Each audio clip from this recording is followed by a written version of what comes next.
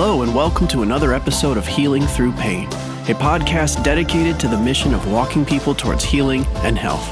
In each new episode, we will discuss how to show up well for the responsibilities and opportunities that life sends our way. Here is your host, Stephanie West, a licensed practicing counselor in the state of Michigan, a teacher, and a professor who lives her life at the intersection of mental health and education. Thanks so much for following along.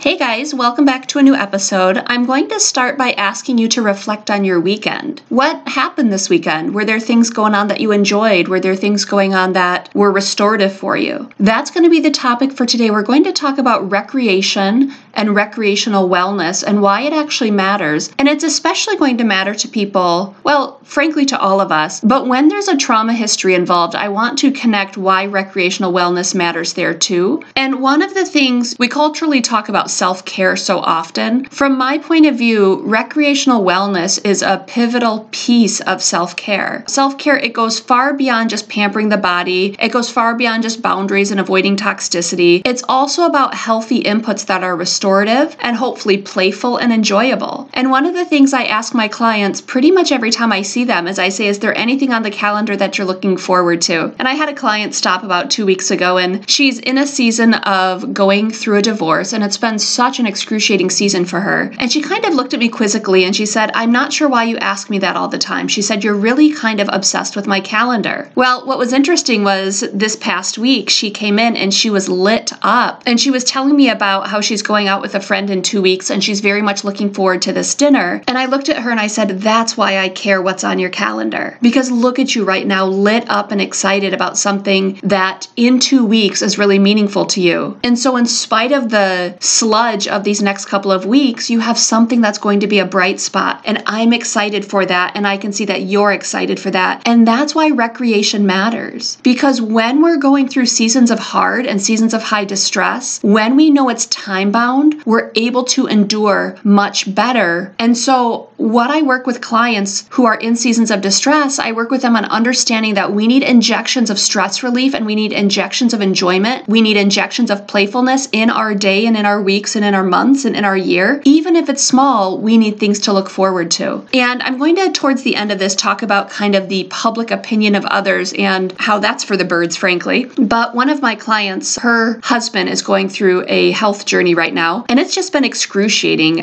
He's been off work for the broadside of about 7 months at this point. They have about another 3 months to go of treatments before they hopefully are able to push a pause button. And along the way, she has attended a book study that has become incredibly important to her. It's a weekly commitment. She also started taking a ballroom dancing class, and that was, I think, like a 6 or an 8 week commitment. And others were wondering, like, why are you doing this? In such a season of distress, how do you have time to go out and dance? How do you have time to go out and study? And what I love is she's been able to kind of push back those voices of dissension, and she's able to say, like, these are the things that help me endure. These are the things that I look forward to when nothing else in my life is making sense. And that's why recreation matters, especially when we're in the throes of mega chaos. We're wanting to make sure that there are things going on where there's actually a pause button or a restoration that's happening. And recreation, by its very nature, it means something done for enjoyment when we're not working. Now, culturally, we work ourselves weary, many of us do.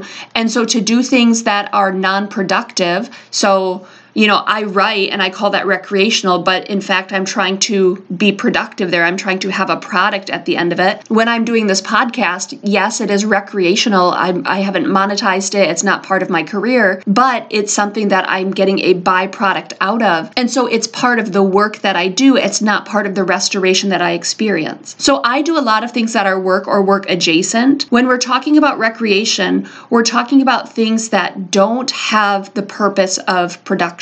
And if you do things that bring you joy and they produce, that's okay too. And go and do those things. But what do you do just for the sake of doing it because it's at the intersection of something that you enjoy and something that you set time aside for because it just brings you pleasure? So one of the things I like to do is learn about art and go to art galleries. And I want to start collecting art too. And I want to be kind of educated about the best way to go about that. But for right now, I'm just a consumer of art information and looking at really cool pictures and trying to learn more about art concepts. That has zero payoff in productivity. It's doing it for the sake of doing it because I enjoy it. And so one of the ways I coach my clients through trying to find new hobbies is I tell them my method is I notice what I notice. So I think that's a really important thing. What becomes part of our awareness? What do we notice other people doing? What activities are going on that catch our attention? When we start to track what am I noticing, then we can start moving towards some pondering, I wonder if that might be for me. So one of the reasons I started to kind of get an affinity for motorcycles is every time one would go by me, and it was every time without fail, I know that I would crane my head to look at the bike, to look at the rider or the riders, to look at the style of what's going on. I'm just intrigued by the entire thing. And because that's true, I've decided, okay, that's something I want to learn more about. And hopefully that's a path that I'm going to walk down at some point. Now I'll have to do a lot of learning how to use my hands and feet independently from one another. Like all four of them have to be used in different ways. It's very confusing for me. But I want to walk down that path because I notice what I notice. I live pretty close to an airport and I notice airplanes every time they fly by. I pause and I watch and I kind of hypothesize. I wonder where they're going. I wonder what it would be like to go there. So I notice that travel interests me. And so that's something I've added into my calendar, things that I can look forward to. Possibly something's coming up in March here, but for sure I'm going to do some traveling in April. I have stuff going on in June, hopefully stuff in October, and hopefully stuff next November, December. I can endure seasons of stress if I know that in a month or two, I have this really cool thing that I'm looking forward to. And that's what I want to invite you into. What can you put on your calendar that is going to excite you, that's going to bring you into some type of contentedness with what's going on right now,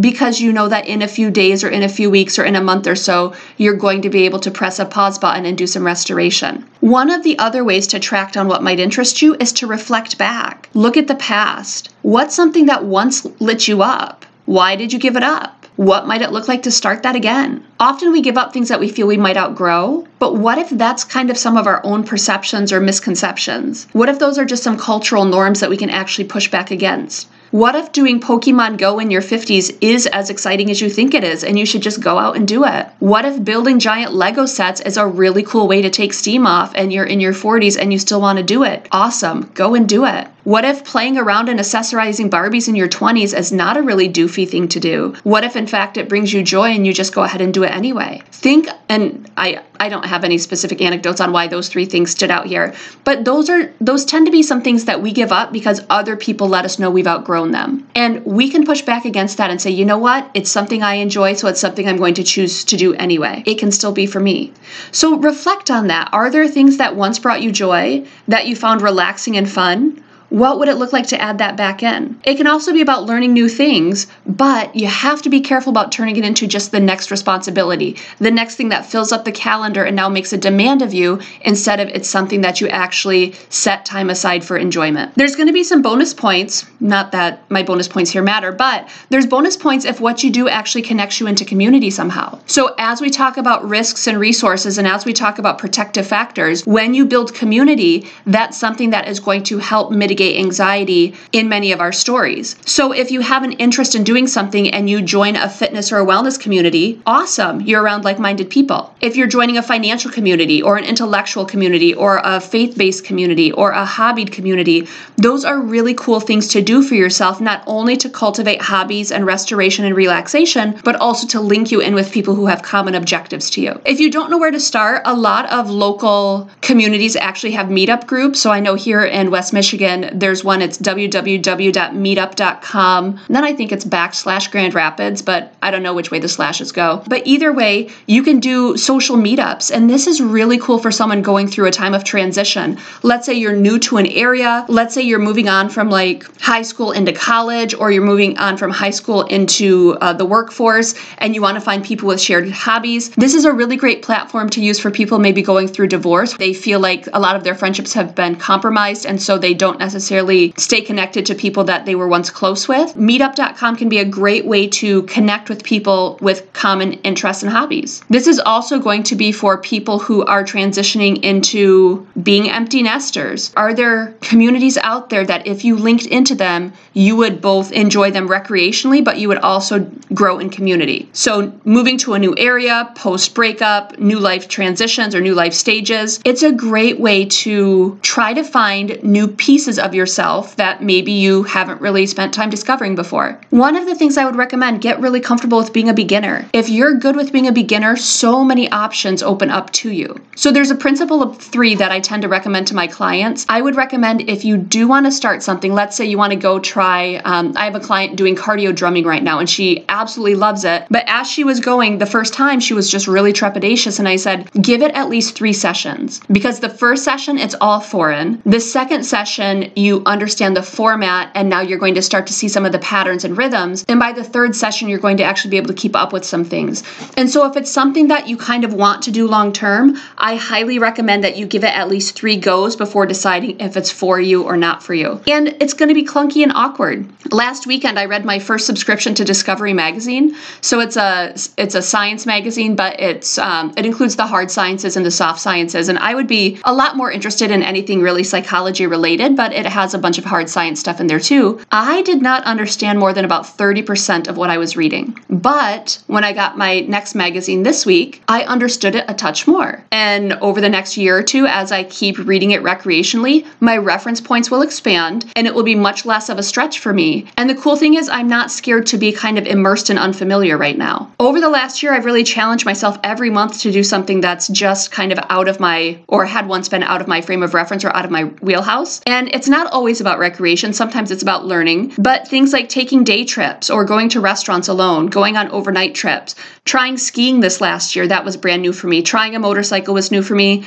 Joining a new gym, learning about the stock market. By the way, I have to learn a lot more there because that is brutal right now. If you're an investor, you're probably kind of in the same boat I am. Learning about art and visiting galleries, hanging with new friends, going to new activities, going to Trans-Siberian Orchestra, going to plays, attending improv. So many things just to see what's for me and what's not for me. We can learn so much about ourselves. We become far more well-rounded by discovering and focusing on what recreation we actually enjoy. It's a really cool piece of identity formation. When we think of culture and we think of how, again, culture has prioritized work, I think we gently push back against that and say, you know what? Yes, work matters. And so does recreation. You want to find things where you're not just numbing out. You're not just spending the weekend watching TV and avoiding life. We want to actually go out and do things that bring us joy, bring us connection, and help cultivate us in some sort of way. And here's the thing, as we try new things, not everyone's going to agree with what we're doing. Not everyone's going to think that what we're doing is cool. We've got to get okay with that. I have a client who she's in her mid-40s and she went out and got an electric scooter. And people were like, really? You're in your 40s? And she's like, I know. And I love scooting, and this is amazing. And so we've had to work through a little bit of kind of people rolling their eyes and her feeling a little embarrassed at times, but she loves it. And because she loves it, let her go and let her do. That's really exciting. One of the things prior to my cruise that I chose to start doing is going tanning. And I know there's a whole host of opinions on that. And one of my closest friends said, well, I hope you enjoy your melanoma. And I thought, you know what? That's your story. And I'm sorry that's your story, but it's not about you. It's about me going and doing something that I like. And so we might have to grow thick skin and push back against people who have opinions,